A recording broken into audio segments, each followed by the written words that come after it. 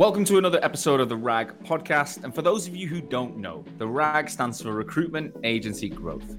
Since early 2019, I've been interviewing the most successful and innovative recruitment owners to learn how they rose to the top of their game.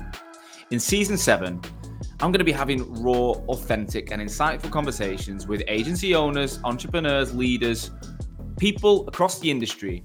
And I want to be learning about their ambitions, what's happening behind the scenes in their agencies today, and their plans to navigate difficult market conditions. I'll be bringing you the latest and greatest recruitment stories every single week on Wednesdays at noon across multiple platforms. Stay tuned.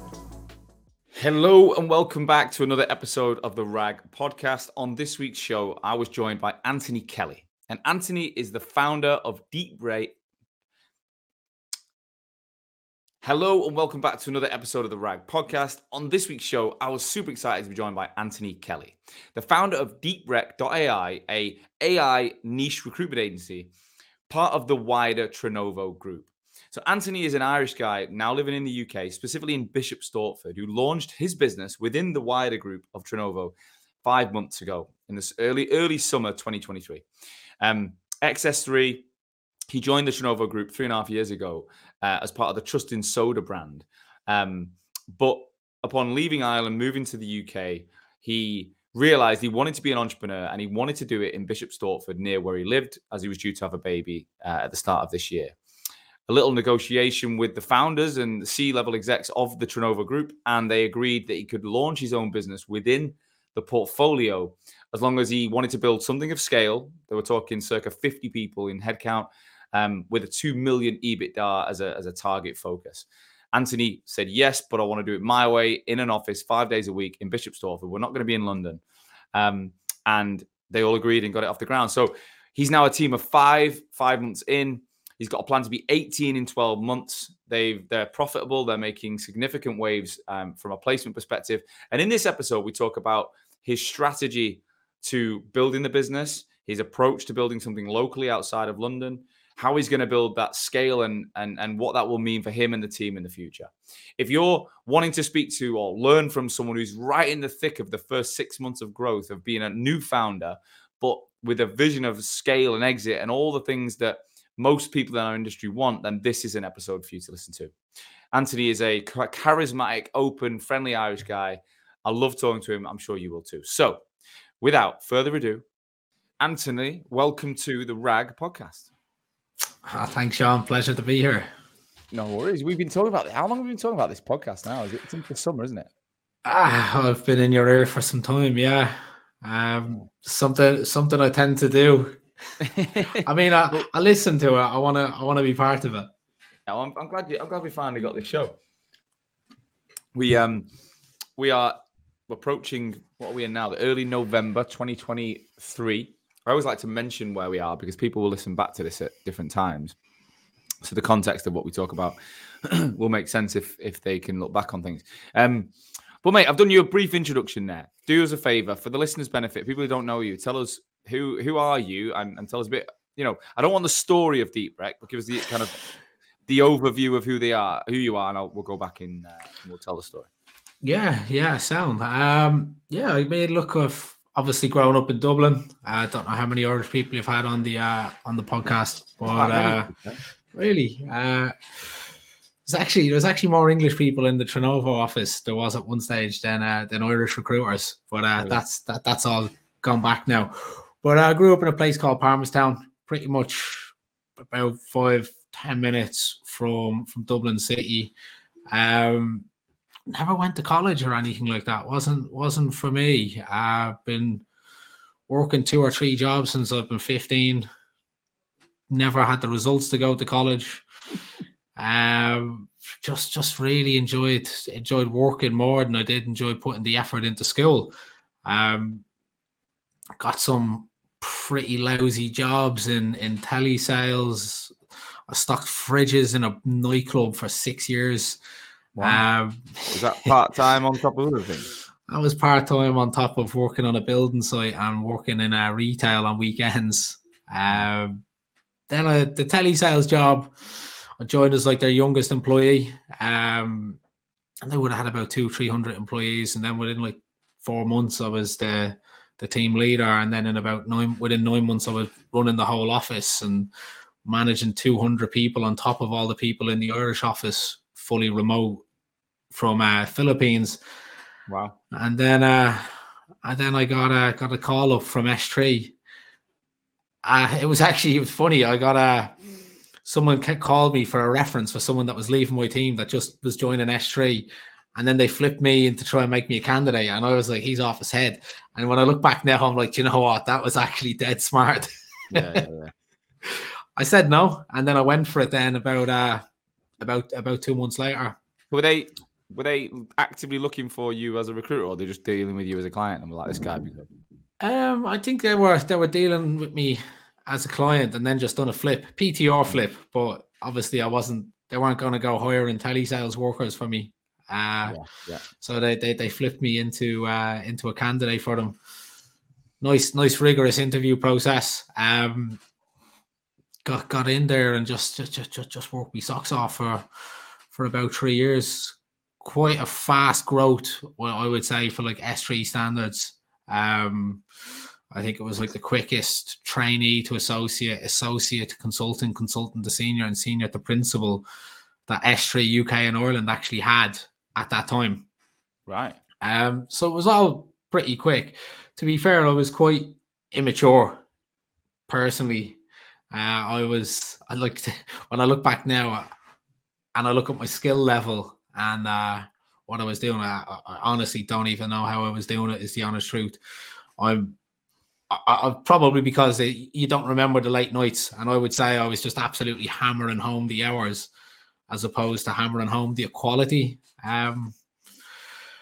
Moved to Australia. That's not on my LinkedIn. Came back in 6 weeks, went over for recruitment. Had a bad experience with a recruitment company over there. Really? Where'd you go? I don't want to say. In what city though? What city? Sydney. Sydney, right. I was in Melbourne, wasn't I? And it was all English and Irish recruiters, really. Yeah. I struggled to sort of settle in. Sydney would be, I would imagine, if you had that London experience, it's a little bit more, fast paced. I feel like being from Dublin, being so close to my family. Yeah. And the city's tiny as well in Dublin, let's be honest, right? Everything's so close. You lose that very quick. So I came back, thought I hated recruitment, joined Indeed. Then that's when I got into the German market, and AI was with all this, which was James Baker, Steve Quinn, and Mark Kelly start up in Dublin. I was their very first employee. Hey, what, Indeed? No, all this. Right, who are they? I don't know all this. They're a company there in Dublin. They do AI and service now. I do know the name of all this. Actually, you know Steve Quinn. He used to be the CEO of S3 USA. Right. Yeah. And then I was plucked out of all this by Oliver Perry, and Dave and Ash took a chance on me to join Soda. It's quite funny at the time. They only wanted to hire two principals, and they got them. And my interview process had taken so long due to COVID that they weren't able to get me in.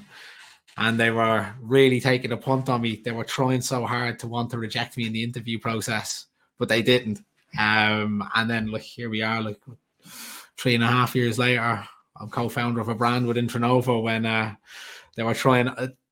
They wanted to say no to me because they were overstaffed at this time, and it was obviously just off the back of COVID. But because I had Ashley Lawrence on this show in 2019, I think, pre-pandemic, and we talked about his journey, and it was pretty impressive what he'd achieved back then. And then he talked about the Dublin operation. So why did you go from, was it Aldous to Soda? Why did you move across? It was just a couple of structural changes. Soda had given me a big indication how serious they were about doing Germany, whereas where I was, that was sort of becoming less of a priority, more of a priority switch to the USA, which I completely understand. Bigger fees, quicker payment terms, higher salaries, makes complete sense. But unfortunately, that wasn't helping me. So it was. Would you not look at the US yourself at that point? Just flip now. Was never, actually, was never something I did think of, I quite enjoyed what I was doing. Relatively still new to doing AI in Germany, right? I was just 2 to 3 years to then change again. Granted, I had just changed to that as well, so I wasn't carrying anything. Yeah. But I think there was just a good opportunity to join Soda. At the time, they'd hired Adam Wag, who was doing software. I was going to do data and AI, and then they hired a good friend of mine, Ronan, who was going to do Ireland. So kind of like a three principal pronged attack. Really, like those two lads as two of the best recruiters I've ever worked with. To just get like three quality recruiters to just smash three different markets and build out teams around it was hard to say no to, Yeah. So we'll go to that in a second. So what is your business right now? Like, just give us the overarching bird's eye view. I don't need the detail, just how many people, how long you've been going for 5 months. So what do you do? And then we'll go back. Yeah, DeepRec, I guess in short, DeepRec, deep learning recruitment. There's a little bit of nerdiness in there. One of the very first AI frameworks ever on like GitHub is called DeepRec, and it's an AI search recommendation tool. So I was like, oh, we do AI search and we recommend candidates to you. So dead nerdy, love telling candidates that, because if they're OGs in AI, they'll remember that. But our core focus is AI talent in Germany, DAC, and now the US as well. That we've got Haley and Harry on that. So total of 5. Very much vertical market. Quick. It was just you in the summer when I spoke to you, right? So. It was just me for about 6 weeks, yeah. And now there's 5 of us. Unlucky not to be more, is the honest truth. But very much focused on a niche market. So like I'm still just cracking out computer vision, even though you could say the market's gone a little bit tighter. You want a bigger. Some people end up going taking a smaller slice of a bigger pie. We've buried in and doubled down and stayed hyper niche. Like we've got Harry does computer vision in the US, Haley does ML ops in the US, Diane does ML ops just in the DAC. So we're not veering away from that. And like next hires will be coming in to do like high performance computing, NLP. So definitely keeping at that inch wide, mile deep approach. So there's 5 of you. We'll get to that in 5 months, which is quite quick, right? So you go back to when you joined the Trinnovo Group, the soda brand. What year was that again? 3.5 years ago. Is that 2020? Yeah. So pandemic time, and they've identified, like, why, if they're already overstaffed in Ireland, why are they hiring you? Obviously, you want good recruiters, but what was their vision for bringing you, the 3 of you, in at the time? They actually, as I said, they just wanted the 2, and they'd already hired the 2 lads, right? And they just, after my interview, they just said they had to take a punt. I think it was Dave or Ash said, we have to give this kid a shot to see if he's talking shit, because that was a good interview. And what do you think? You mentioned that you'd not been to university. You weren't. You were more of a worker than someone who thrived on education. Why do you think sales and recruitment at a grassroots level worked for you? I have a very simple reason for this. Is because when I got a job in sales, I just worked really hard to be really good at it. Really enjoyed it. I've always enjoyed talking, but I've always tried to be really good at sales and recruitment, because when I was doing really bad at school from 15 onwards, I was like, I'm gonna end up working in McDonald's forever. So it was I don't know, you can say fear motivated me, because that would have been like a massive, it would have been really sad, right? So I had to just work my hardest to make sure that wasn't where it was going to be. Yeah, that was it. Like for me, it was naturally talking was always a skill you had. So it was about. Yeah. I think it's the same for me, to be honest. Though, if I go back to Australia when I started, I knew nothing. I didn't know what I was talking about. I was doing IT recruitment. I'd only owned a laptop for about a year before. This Indian bloke's trying to teach me about IT applications versus infrastructure. I just didn't know what he was talking. I couldn't get my head around it. But put me on a phone and I was all right. I was talking. I was communicating. I was getting on with people. I didn't really know what they were saying at that point, but the raw skills were there. And I remember they were saying, like, when you get your head around what people are saying, you're going to be all right here. Yeah. So there's certain people who don't have that. Like, they come in and they struggle with the conversational bit. Like, I never struggled with that. And then the working hard bit is just doing more of that, isn't it? Like, it's quite straightforward, really.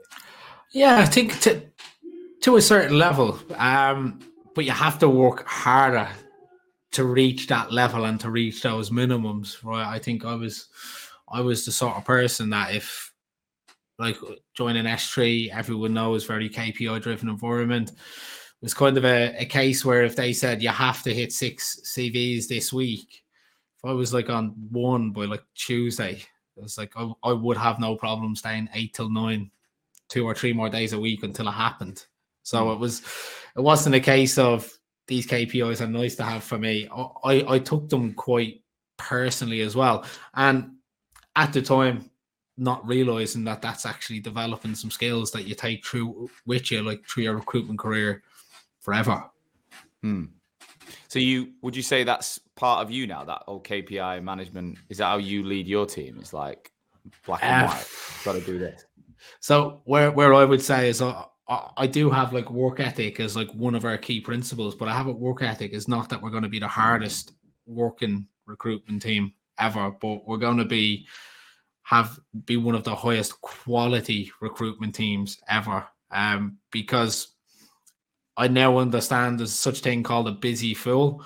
Yeah. And I was definitely spinning way too many plates. And this is not even just as like a trainee, right up to senior or principal level. You know, I didn't have the quality level in me to be able to reduce that amount of time I had to put in. What sort of things do you think you were doing that were wasting your time, that were looking back on? If something very simple, I look back and I remember for like 6 months, my interview to placement ratio was 16 forced interviews to 1 deal. During that time, I made like 12 placements. That's like over 6 months. I was managing 40 first round interviews at any given month, and I wasn't in a high volume market. Like, it just wasn't the markets. But they were getting interviews. If they were getting interviews, they couldn't have been that bad. Little things like then, like I was cherry picking, and I never had interview preparation techniques. I never had interview debrief techniques. It's a lot of the time I was able to just get one-off interviews at clients that might not sign terms. So it would then turn out to be a low quality interview that would never even generate into further business. So like all these little things, you could call it like the recruitment control piece, the control of the process piece, terrible. And yeah, I mean, that alone was causing me to have to find double the amount of CVs a month to just hit that one deal. When did you realize, and how did you realize this was a problem and fix it? Yeah, I'd say I was in about 16, 18 months in. And bearing in mind, I had a very successful first 18 months. You know, I think I'd done my first placement in my 4th or 5th week. And it was a decent sized fee. And I'd been promoted twice, maybe even 3 times by like the 18 months. So even then, like the volume I was doing was absolutely crazy. And then it was just, you know, through speaking to other people in S3, I was, as you can imagine, how I've been annoying you since the summer. Imagine if you sit in the same office as me, how bad I'm going to be at asking you questions. This is going on. My candidates keep saying this. And then I think, like, you know, after like a couple of people just turning around, I think I know where you're kind of getting it wrong here. And then it's like the control piece. So it was adding a bit more rigor and a process to when you qualify a candidate. You set an expectation of a preparation interview, of a debrief interview. You're starting doing that with your clients. Your clients who says, oh, we just want to interview this candidate. You're then trying to control the process and get terms out of it like a lot quicker. And from like my 18th month onwards, I brought that 16-1 interview to placement ratio down to about 4-1. Yeah. So I was doing 3.5 times more deals, like instantly, and that was from then. Like for the next 18 months, I was fighting amongst the top of everyone in S3 UK and Ireland. and there's people who were all in the business in their established markets for 5-6+ years on perm. So it was definitely, if I was to say what was the biggest turning point, it's again seems like some of the most basic things ever to some people, but it's industry's basic though. It's all basic. It's all about basics. So you join this. I'm interested from Soda onwards, right? You've got this. You said they only really needed two. They interviewed two good uns. They hired him. They got you in the door as part of that process, and they were like, "Well, we need this guy. I'll give him a run." So tell me what happened next. So you go and you sit with these two excellent recruiters. Yeah. How did the three of you crack on? So Ronan was based in Ireland with me. Adam Wag was based in Manchester. He was doing software. So he was doing software Germany. Ronan was doing software Ireland. And then one of Soda's key pillars is obviously we've software, DevOps, design, data. I was like, great, give me the data piece. That's where my experience was. So we were definitely a complementary hire. I guess if you could say it was a luxury hire, if anything, but definitely not needed, Came in, never done data before.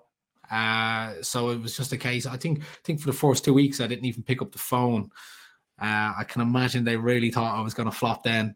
But I spent the first 2 weeks mapping out all the companies who I wanted to work with. I also told them when I was going to go from doing data, I was going to swap to just doing computer vision because I wanted to niche down. And they're like, "What the hell is computer vision?"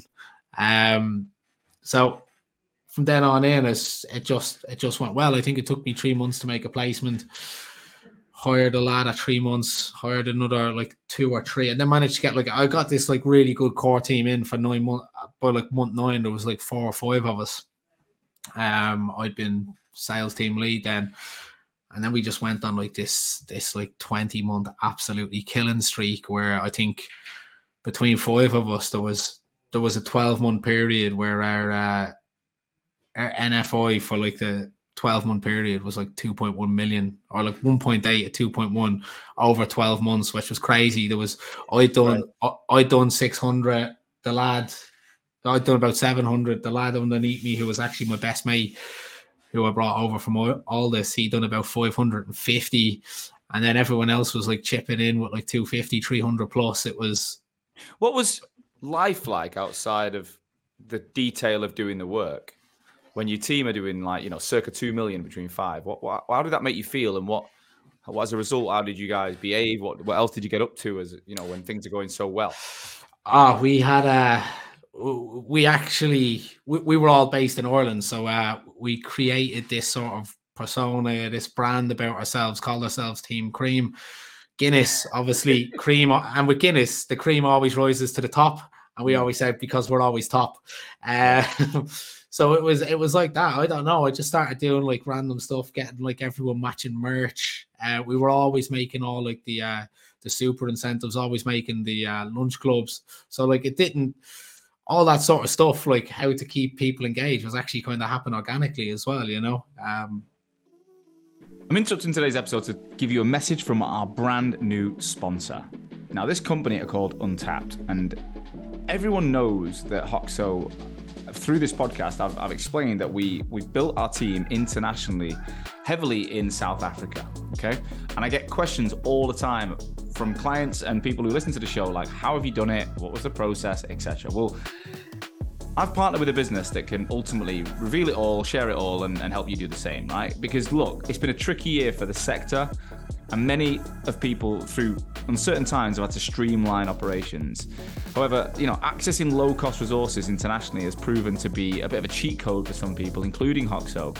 But anyone who's tried it, like us, it's very difficult, a lot of work, process to get it right. So this company, Untapped, are one of the hottest companies in the market. They've helped Hoxo, they're helping our clients. And they specifically look at companies in the UK, US, Middle East, and Australia transition to using remote individuals and building full offshore sourcing and recruitment solutions. So they source talent pools from places like South Africa and the Philippines. And we're talking about experienced talent here. We're not talking about graduates with no experience. This is like people with 3 to 5 years recruitment experience, and integrate them into your UK team, okay? So they work remotely, but plug into your UK team. They put around 3,000 candidates per month through an intense 4-stage interview and online testing process to find the top 1% or 30 people and secure these people for work with recruitment agencies like yourself. All candidates are benchmarked against UK competency frameworks and the way in which you would hire in the UK. So we're not talking about cheap for the sake of being cheap. We're talking about international, experienced people just living in lower cost locations.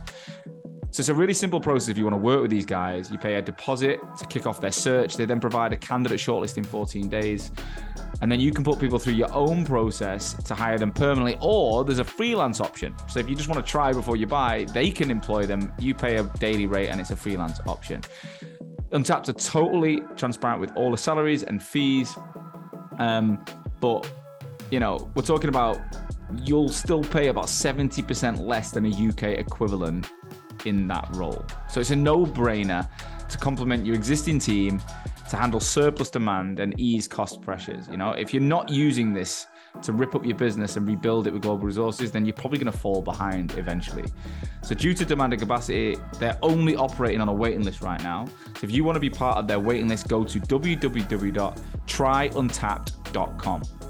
Okay, www.tryuntapped.com and check out their information. Make sure you say that you listen to the RAG podcast, because they'll do you a very special deal as well. Right, go and check them out. Back to the show. But you created a little culture within your own 5-man environment that you against everyone else basically. It was fun. Yeah, we were similar. When I had a contract team in Vanquish years ago, we were similar. We didn't give ourselves a name, but we used to make a lot of noise. And when the deal board when someone would go up and write a deal, we'd be banging the table. Yeah. There was just an arrogance to my team, I think, that came from me being the top biller, and then them all started doing well, and I can relate to it. But there's actually also something really special about a time where everyone is earning good money, because most recruitment teams have 1 or 2 good earners, a load of average recruiters, and some new people that are not making anything. And it's full of people looking at others going, I want to be like you in the future. Whereas you get a team that are all experiencing it at the same time. How would you describe how that is? If I was to say easy, but I know that's ridiculous, because there was obviously that graft where there was 2 weeks where I was literally just doing data admin, right? It took me 3 months to make a placement. It took me, by 6 months, I'd only done 50 grand, and I was like, this isn't good enough. And then after month 9, we'd managed to assemble, I don't know, the Avengers. Yeah. And it just went really well from there. But a lot of the stuff that I would have put down the success to would have been very strict data KPIs, who we're adding, why we're adding them, that every piece of data or every candidate call could have been used as information. So I think the fundamentals that were built in underneath that made it easy. Good rigor in that I'd set a structure that every week everyone was doing the exact same actions. There wasn't a whole lot in that. Granted, again, I know I'll say this because it might never happen again, but there was just this period where nothing was going wrong. There wasn't dropouts. There was almost every time we were pitching a client, 80% of the time they were signing terms with us.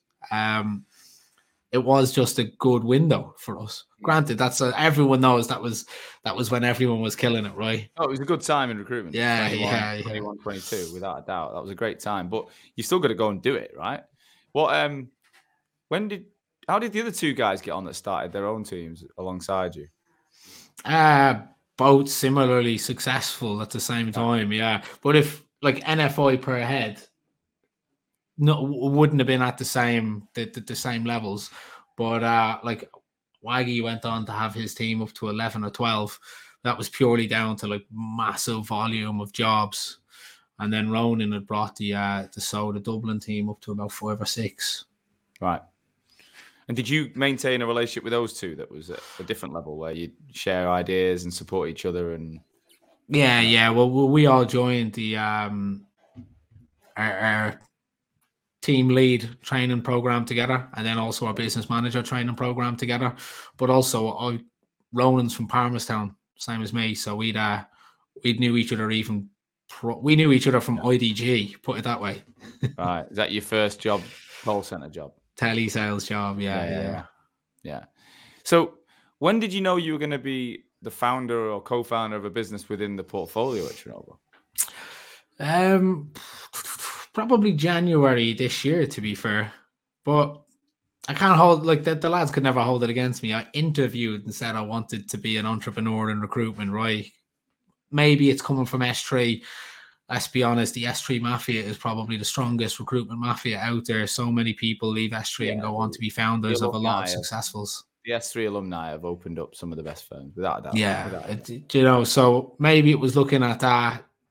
That's where that hunger came from, that appetite. Joining all this then, which is an S3 alumni company as well, to then coming into to Trinnovo, I was like, yeah, do you know what? I've worked with some of these people. I've, at the time, commercially, no idea. But, sales wise, I was like, I've outbilled them. I can definitely do this. Not realizing that. But, quite a personal decision, to be fair, in January. So, I'd moved from Enfield up to Bishop Stowford, wanted to be closer to the airport, started a family. So when did you come to England? Because you were in Ireland when you started off at Trinnovo, right? Yeah. Ireland, I came to Ireland about, to today, must be about 2.5 years ago. So about a year in, let's say. Yeah, let's say about a year into Soda. Why? Work opportunity. You're already recruiting internationally anyway. Like, is it any different being in England or Dublin? Or? I had half a team in Dublin. I had half a team in the UK. Right. I met Hayley, and that's sort of what. Yeah, let's say that helped. Is she English? Yeah. So you swung yourself over to London. Were you working in central London then? Yeah, I think we were in Holborn at the time. Yeah. I've been in that office. So then, all right. So then it gets to the start of the year, and you're like, "What you thinking? I've got to be a founder at some point soon." I was already thinking it, to be fair, throughout points that last year. And then I had the conversation with the lads. I spent the first month coming back, let's say like February and stuff like that. Seemed pretty difficult to do that from Bishop Stowford into now Farringdon. It's a long commute.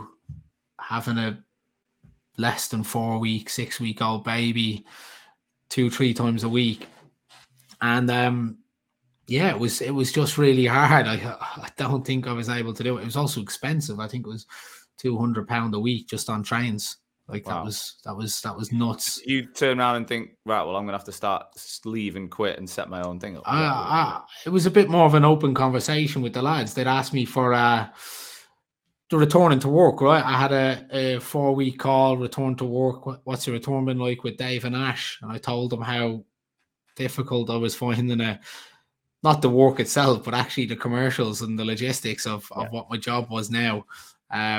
Not their fault either, right? They didn't force me to move from Enfield to Bishop Stowford. So again, really hard to try and hold them accountable.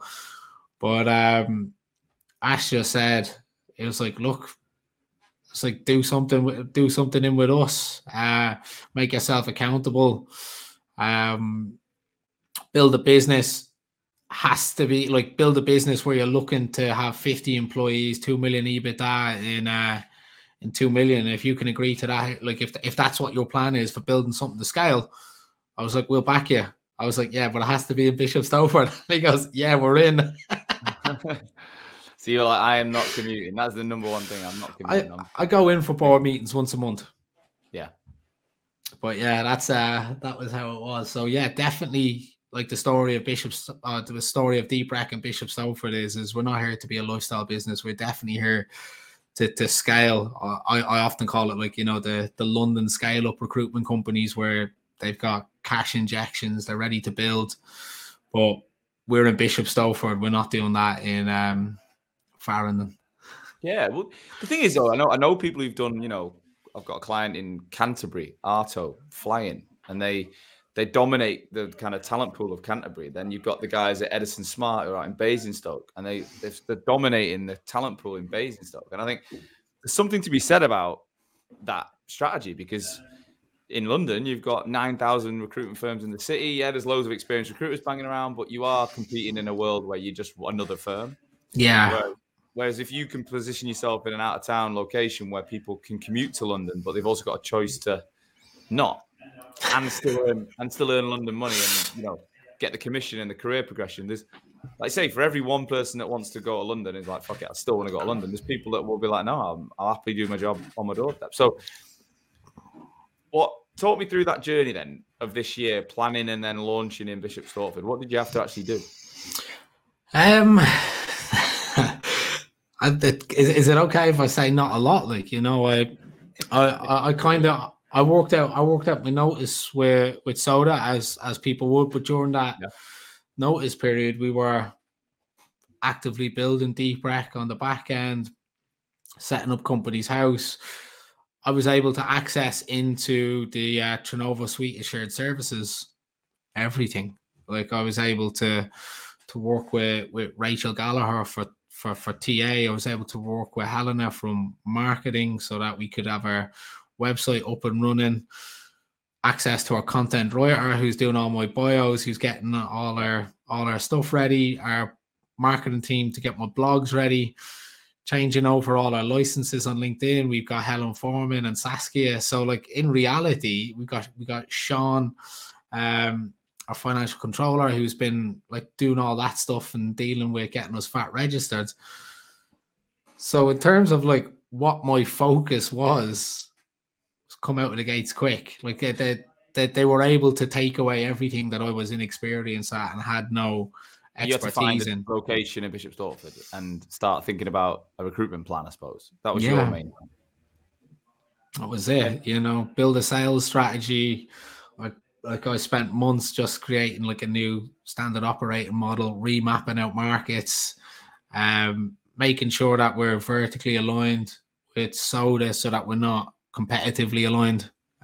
Because I was thinking that, like, firstly, how did they take when you handed the notice into Soda or work? Did everyone know what you were doing? It wasn't like they thought you were leaving, or did everyone knew what you were going to do? Yeah, to be fair, I didn't even hand in my notice. Never got to there. It was more of I respected the lads working there 3 years. Just told them how I was feeling. Though, when you were thinking, right, because you're in a team of people at Soda, did everyone know you're working, but to start a new brand within the company? They knew yes. So I think it kind of became news about 4 weeks to the time. I had a 3-month notice. Obviously, takes a lot of time to get this stuff all built up in the back end. But yeah, they'd all known. Gone down a different approach though. So I wasn't like taking my existing team and stuff like that. No. We want, it's a little bit different to modern day, right? We're in Bishop Stortford. We expect people in the office 4 and 5 days a week. It's one of our benefits. I call it a benefit. What about the team, though? So if you've built a team doing data and AI for Soda and they're all still in the office and you're not taking them with you, have you not created a competitor? Do they all have to change their niche because of you? Yeah, so it just became that, like, Michelle was the one who was the only one doing an AI market left. So DeepRec is AI, not AI and data, let's say. Right. So it just left Michelle. And initially I was launching with my computer vision background brand. I was like, computer vision, ML ops. Michelle does NLP in Germany. Let's leave her at that. And then now I'm like, my focus is let's do NLP in the US. How I completely flipped on that one. Right. So I wanted to put like our growth strategy into places like the US, where if you make 2 placements in your first 6 months, you're absolutely creaming it up in terms of like NFI cost per head, sunken cost investment per new hire and stuff. So that's it. I wasn't worried about competing with people in the UK or in Germany. As long as I got to stick at my computer vision is not always going to be a steady earner. But yeah, we're developing out these other areas. God, I just nearly knocked my computer over there. Is that low shell you mentioned still with the business then and still doing? No, she's moved on. She moved on. Probably made life She easier then. definitely made it a lot easier. Took all the conflicting out of it. She bought a house last year, and it's closer to Bristol than it is to London, I think. So last year, 2022, we had one remote day per week. Fine. 2023, we had 2 remote days. Oh, sorry, 1 office day per week, and then that was last year. And then 2023, 3 office days per week. So culturally, that didn't align for what she was looking for then. And there's a lot of people that we've talked about it quite a lot. There's a lot of people at your age, my age, whatever, that work for firms, probably got on really well with the remote working because of the setup in life, and then coming back to the office was just going to be difficult. Yeah. And you've done it the other way. You've going to the office going to an office ain't a problem. It's just going to London. So I'll set up in. So what was the initial office? I remember when we first spoke. I think you just signed the contract or whatever. What was your first, or what is your office in Bishop Stortford like? Yeah, I mean, we get new desks coming at some point today. We'll have 15 desks, 15 chairs coming by the end of the week. At the moment, there's 6 desks, 6 chairs. Got our own kitchen. We'll be having a breakout area. This is our podcast room. This is going to look a lot better really soon. But at the moment, it's all fit for purpose. Is it a winner's environment yet? No. But will it be this side of Christmas? Absolutely. We're now putting that investment into it because we need to be hiring a winner's environment. I mean, you're just going to be completely ergonomically set up, 2 screens. It sounds silly, but like coffee machines, breakout areas, somewhere for people to eat their lunch so that they're not eating their lunch at the desk. So these sort of things that we have right now, if you take your lunch in, you eat it at your desk because we don't have that there. Yeah. We want an area for like standing desks. We want it just to make it as comfortable as possible for everyone. Make sure that it's all not soundproofed, but like there's no echo of other people in the room. So all these things I want to take into consideration.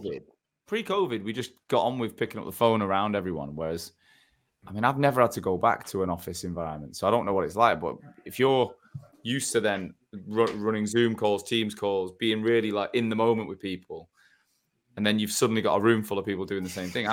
Is it about having better head quality headsets and better? Yeah.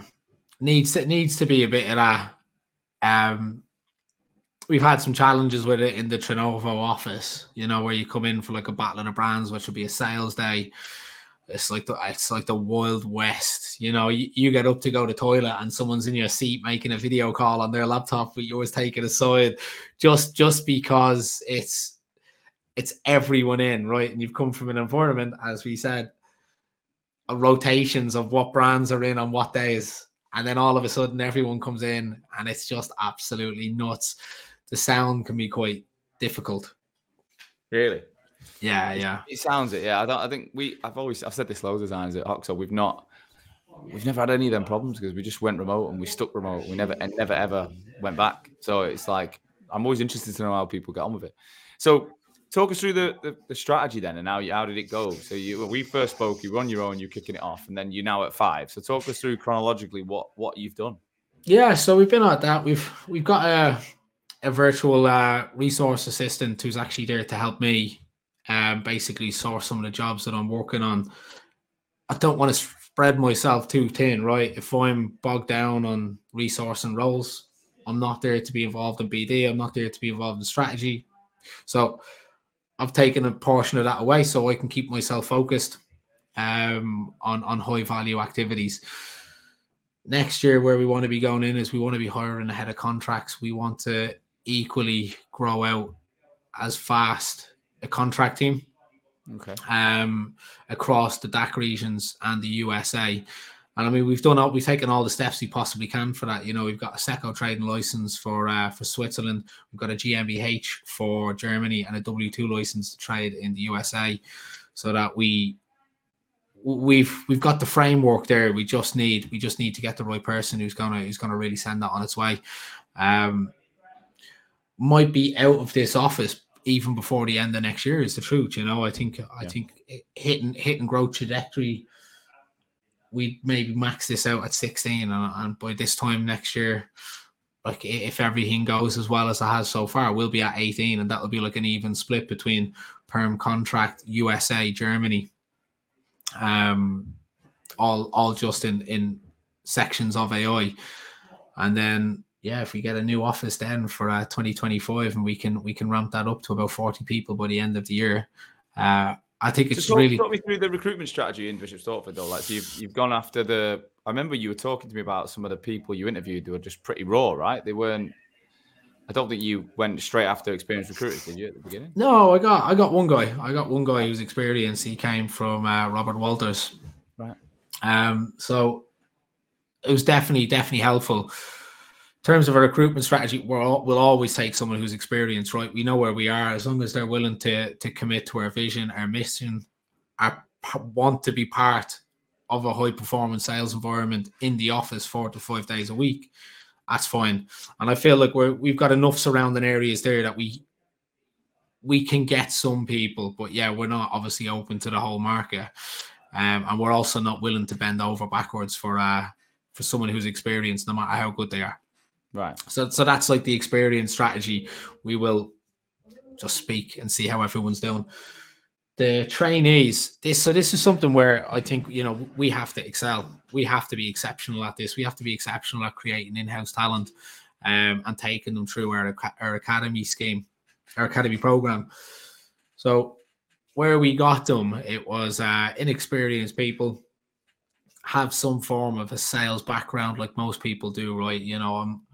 Me personally, I would probably struggle to take someone directly out of college, just because it's almost even a level or two raw. So, ex-car salesmen, insurance sales was the two hires that we've made.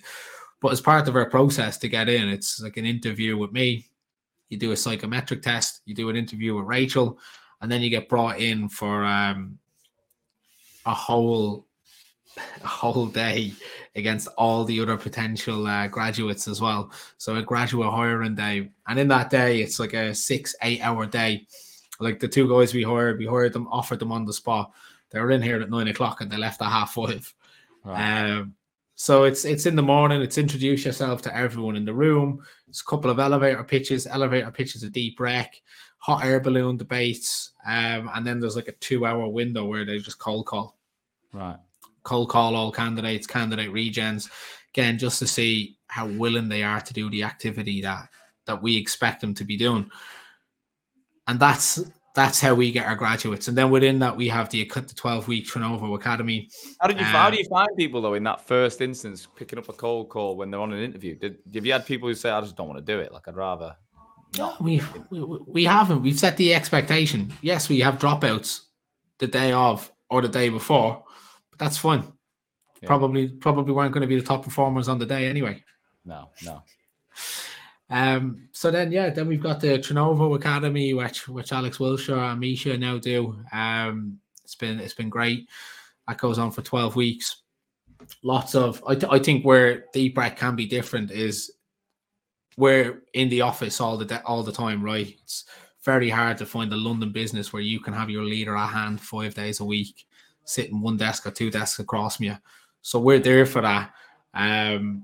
Very much interactive training. I don't want to say like micromanaging, but like we're setting up their days of what they need to do, how they need to do it, and then letting them run with it. But also a lot of those days I'll do the same actions and the same tasks at them so they can see it in work and they can see how it actually flows. Yeah, I mean, I can relate. I mean, that's how we ran our business back in the day, right? So I know exactly how you're setting it up. I've gone backwards. I've set up my training how I was trained.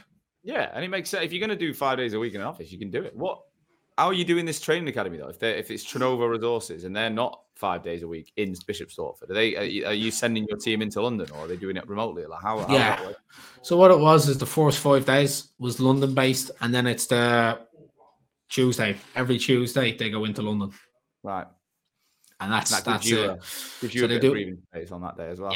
Yeah. They do a morning session, and then in the afternoon they apply the training, and it gives them an opportunity then I mean, look, we are a startup, but it gives them an opportunity to feel part of something bigger, right? And they feel a little bit more connected to the other trainees. Have a bit of a night out then as well while they're in London most of the time.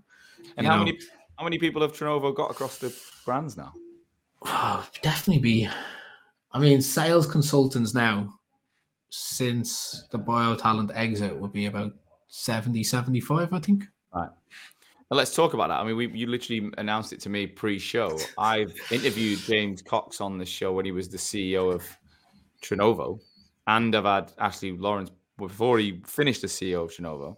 But I wasn't aware that the BioTalent brand had actually been sold, right? So tell us a little bit more about what's going on there. Yeah, so they've been sold to Investigo. For us as a business, it was a bit more of a strategic alignment. We Trinnovo wanted more collaborative brands.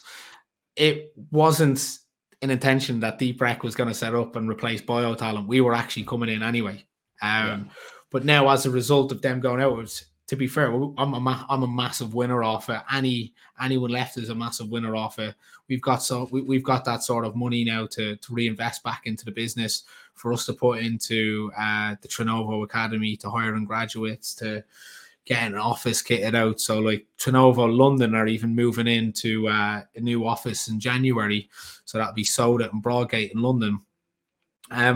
So just to sort of reset that up, realign and confirm that, there's going to be less competitive, more collaboration now between us. Because they were pharmaceutical bio, right? So they were slightly outside, and the client spread of the other brands didn't necessarily all work together. So they were kind of doing their own thing anyway. Yeah. And I guess where we're going to come in, which I guess kind of keeps us in I'm going to say the sexy area of pharmaceuticals and life sciences, is a lot of drug research, a lot of robotics, a lot of all that nice like pharmaceutical or health tech, med tech innovations are actually happening in the areas that we're covering of like computer vision, NLP, and robotics. So we still have access to this really cool market, but it's also the area of the pharmaceutical market that would actually hire software engineers, embedded engineers, robotics engineers. So again, if we win a customer for that, it comes back in and should go full circle around Trust in Soda and possibly even Broadgate then as well. Our trusted partner, Recruit Hub, helps new founders launch their own recruitment businesses in the UK, US, and the UAE. The community is growing rapidly with over 70 founders on the Recruit Hub platform right now. Everything you need to launch your own recruitment business with ease. You receive 100% of the fees you bill. You own full commercial control of your business and increase its value. You get cutting-edge tech stack from ATS to sales automation. There's no admin. Handle everything from community registration to contracts to finance and support. There's no setup costs on the platform, no recurring fixed costs, and no surprise fees. If you're thinking of taking the next step in your career and want to discuss your business idea, please book a confidential chat with Recruit Hub team or learn more here. www.recruit-hub.com/UK-awareness. Okay, let's get back to the show. So as a business, strategically, it's a great move. They've, like I say, you've sold, made money. How many people were in that brand when they went? Off the top of my head, I think it was about 45, 46. Okay, that's quite a big move, isn't it? Like one day they're in the office, the next they're not. Like so they then. And that's how it was. Yeah. Wow, how did it feel culturally then? Just being left when they're all no longer around. The office was a weird shape before anyway. It was a V, and it was Broadgate Soda on one side and BioTalent on another. Again, because Broadgate Soda strategically are better aligned, makes sense. And then they just weren't there. So of course they were missed. Office was quieter. But then again, like that's where that new office, new space coming into January is lined up for, so that shouldn't feel that. You should feel more aligned to DeepRec, Soda, Broadgate then. So how are you? Obviously, you got 5 people, including you. Is that right? Yeah, yeah. You and one other experienced recruiter. So 3 rookies and you and an experienced recruiter. No. So Haley will be at this about 12 years as well, co-founder. Right, so there's of the 5, there's 3 recruiters and 2 rookies. Is that right? Yeah. Yeah. So billings wise, like NFI, how are you projected to be finishing the year, starting off in early summer? I would say, are we talking booked or billed? Just a whiteboard. Deal's done. Deals done. I would say NFI would be looking at minimum about £220 sterling. Yeah. Now, could all change. Of a big L pitch this afternoon, which will be for it'll be a 6-figure pitch. So that would be like if I'm expecting on the lowest end, that's where we'd be. Right. Pure Right. NFI. 200 to 300, like say in 7 months or whatever, 8 months. It's a great start. Plus with the backing of everyone else. Plus you're out of town. You're doing it in a different way than other people are supposed to doing it. And then next year you want to get to, like say, 16 to 18 people by the end of the year. Yeah, that's where I'm really going to be excited. You know, with our office costs, hitting critical mass in this office, getting that what I call to be a high performance sales environment. Right, we've got 14 people all doing like a sales 90-minute, 2-hour calling session all at once, walking around in circles with their Bluetooth headsets on. Those are the things that I'm really looking forward to. Yeah, and you mentioned at the beginning of the journey of building the business and negotiating with the guys, they're very clear 2 million EBIT. What tell me, what was that about? Like what's this vision that you've got to try and get to 2 million EBIT for? I mean, I get it, but what does that make you part of, and what does that mean for you and the team? It's not the vision, it's that you know, we're very clear in Trinnovo that, you know, we want to be building a rocket ship. We don't throw out some spam phrases here, you know, we don't take passengers and stuff like that. But like, it was that was actually Lawrence to me. It was like, we're not going to put you in charge or build a brand for you or support you or back you unless this is what you're telling us you're going for and what your target is. So headcount and EBIT. Headcount and EBIT, regardless of headcount, EBIT's the main target, right? I think when we've looked it up, we given like if we put an office out Bishopstow for a critical mass, we could actually achieve that EBIT with the help of virtual assistants, probably with like 42 consultants in reality, but broad number 50. Let's say we get some non-sales heads in. And when do you want to? Have you got a deadline? What year you want to get to that? Obviously, I'm not holding you to anything. It's a vision. But what have you written down as to when you'll be there? We did say 2027 is the honest truth, but that was actually before the BioTalent exit. So we now have an opportunity to invest harder, is the honest truth, and look to maybe try and achieve that within a 3.5 year period. And what does that mean for you? Is that then an event that means you swan off, or does it mean you go again? Like what I guess, where do you see yourself at that point? Yeah, I mean, I'm yet to be sold on that, but like what we're actually going to be looking to do in 2024 might actually be where my long-term future holds. Is and when I say long-term future, I mean, you know, we can do an MBO with the existing team here, create generational wealth with some of these people that have been back in DeepRec on the journey for that time. But in 2024, we're going to launch DeepRec.VC, and we're actually going to purposely trade at net neutral profits for the next 2 years, and reinvest all of our profits back into pre-seed and seed investments of deep tech and AI companies. Wow. So that's where, like, if anything happens and I'm like, where do I go? I'm like, yeah, I don't see myself not being part of the business, but I would probably be making different types of plays within. So what you're trying to do is effectively fuel your own client base in the future. Yeah. Yeah, so it's like show. It's like this show for me. I'm not create. I am effectively, without putting money in, I'm educating, advising people to start recruitment firms. Which, you know, the amount of people who've listened and gone, Sean, without the rag, I wouldn't have started my business, and now we're doing, you know, $1 million a year, whatever. It's incredible, but they also do turn around and end up being in a lot of clients of mine. So You are laying foundations for the future effectively by doing things. I mean, I think that's amazing. So all the profit of the business goes into that, gets invested in a tax efficient way. I imagine You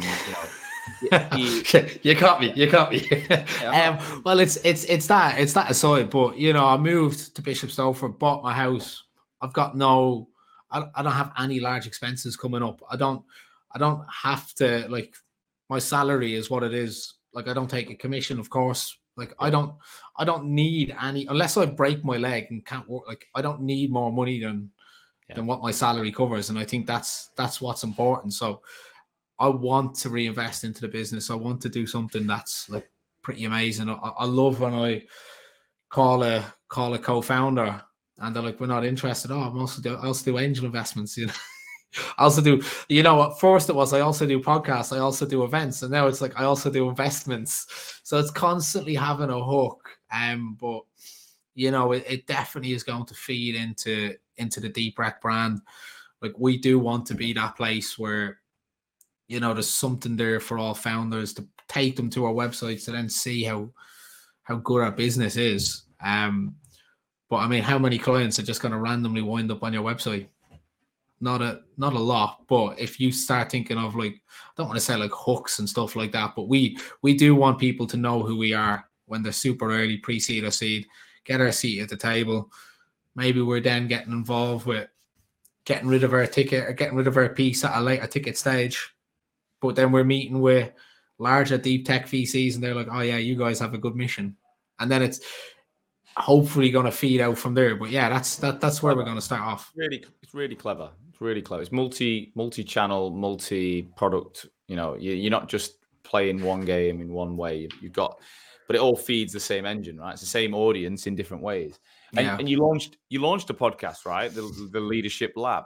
Is that something that was pre-DeepRec, or is that something you launched at the same time as the business and you're using it as a way of obviously opening doors with people? And I was using that during my notice. I've backlogged about, I've 17 episodes up. I've about 17 episodes left to go out. You know how important it is to keep a pipeline going. So I made sure of that. But it's my first podcast where it's not a tech-focused podcast. What I mean by that is, yes, I'm interviewing deep tech leaders. I'm interviewing deep tech venture capitalists and founders. Like, that's the guest speakers, but they're not in there talking about the latest neural networks, like the latest diffusion models, whereas all my other podcast shows were.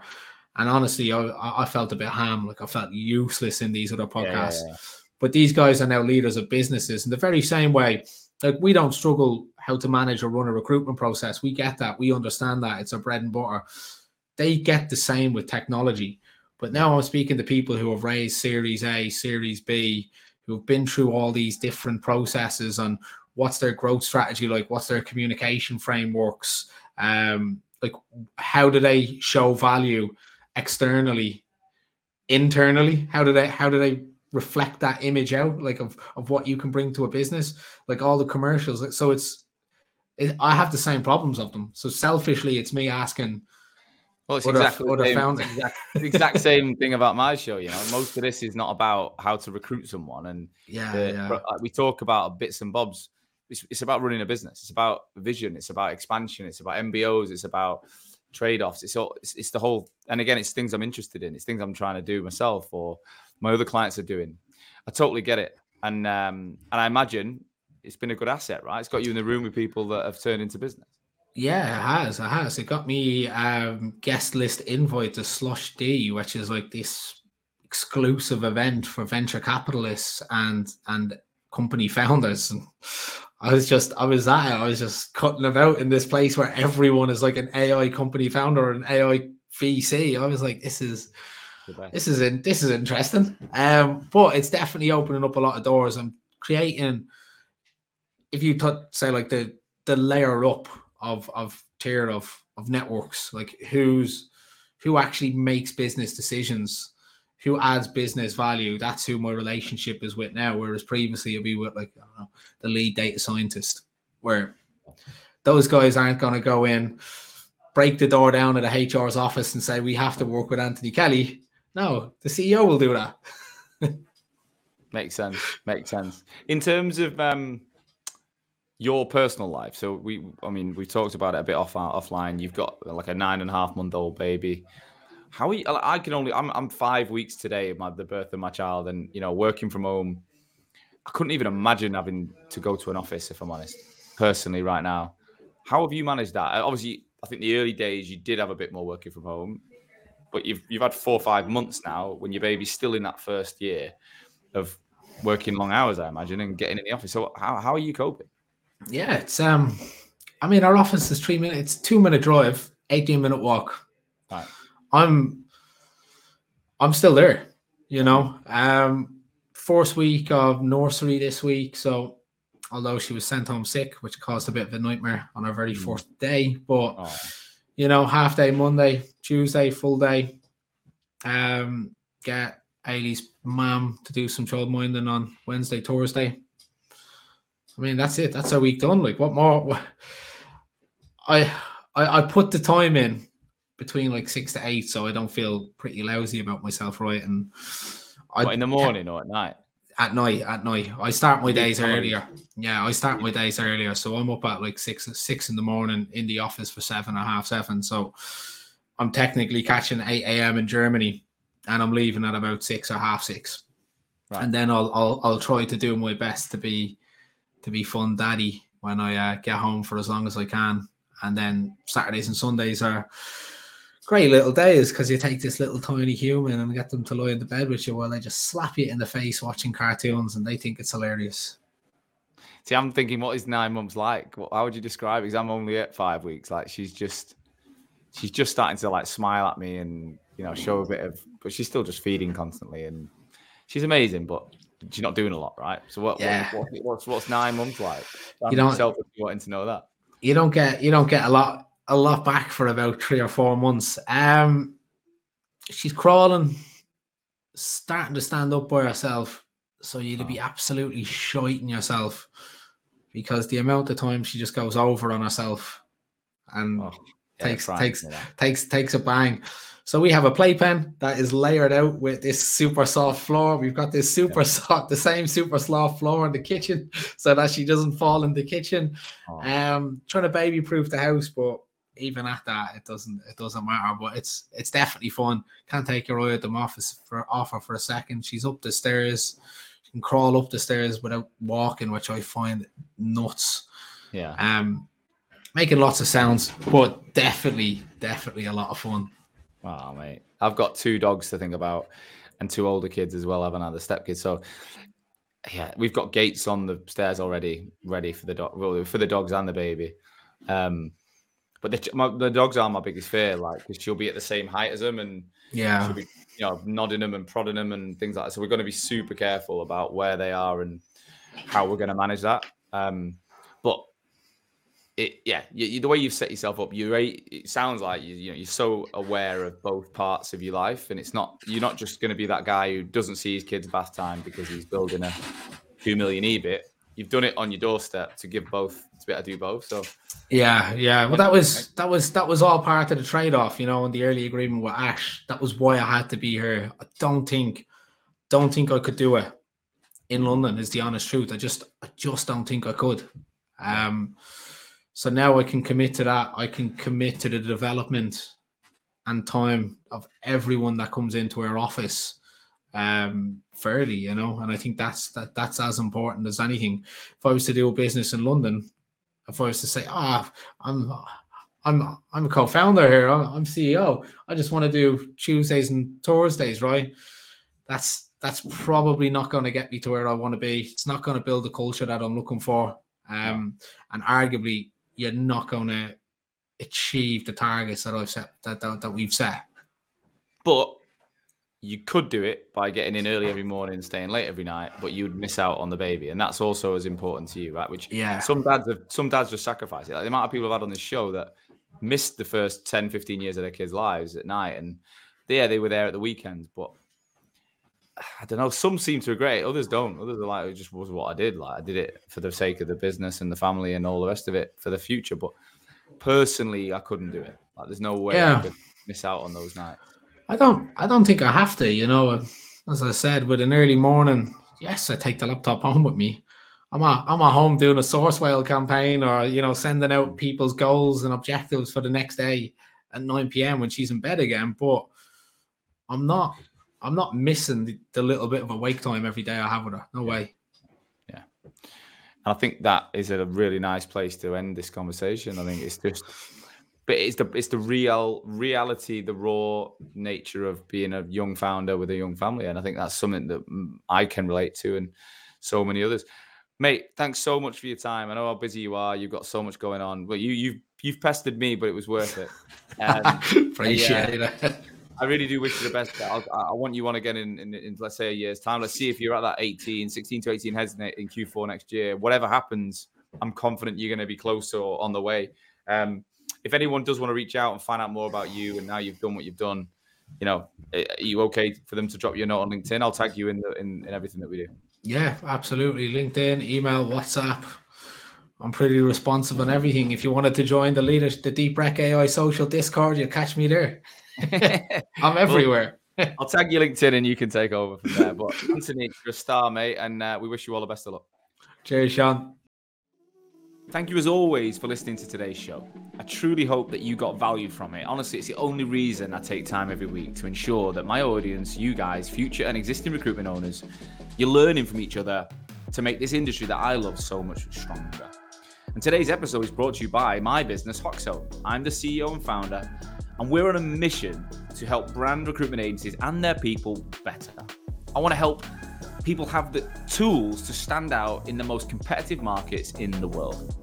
We're currently working with over 350 recruitment agencies and 5,000 of their consultants right now, helping them to build their personal brands, to consistently win more business, attract talent, and just become that go-to recruiter in the market. Now, we do have a huge coaching program, but a lot of people don't know we also manage the brands of a lot of founders, and we can do the rebrand of that company organizational piece as well. So if your recruitment agency either needs help to look and sound exactly how you want it to, or your leadership and consultant level need to get out there and drive more traffic back to that website, to the business, and start using LinkedIn to generate more revenue, then you should definitely be reaching out to us. If that sounds of interest, please do visit www.hoxomedia.com or drop me, Sean, a personal message on LinkedIn. I love hearing from RAG listeners. I would love to talk to you.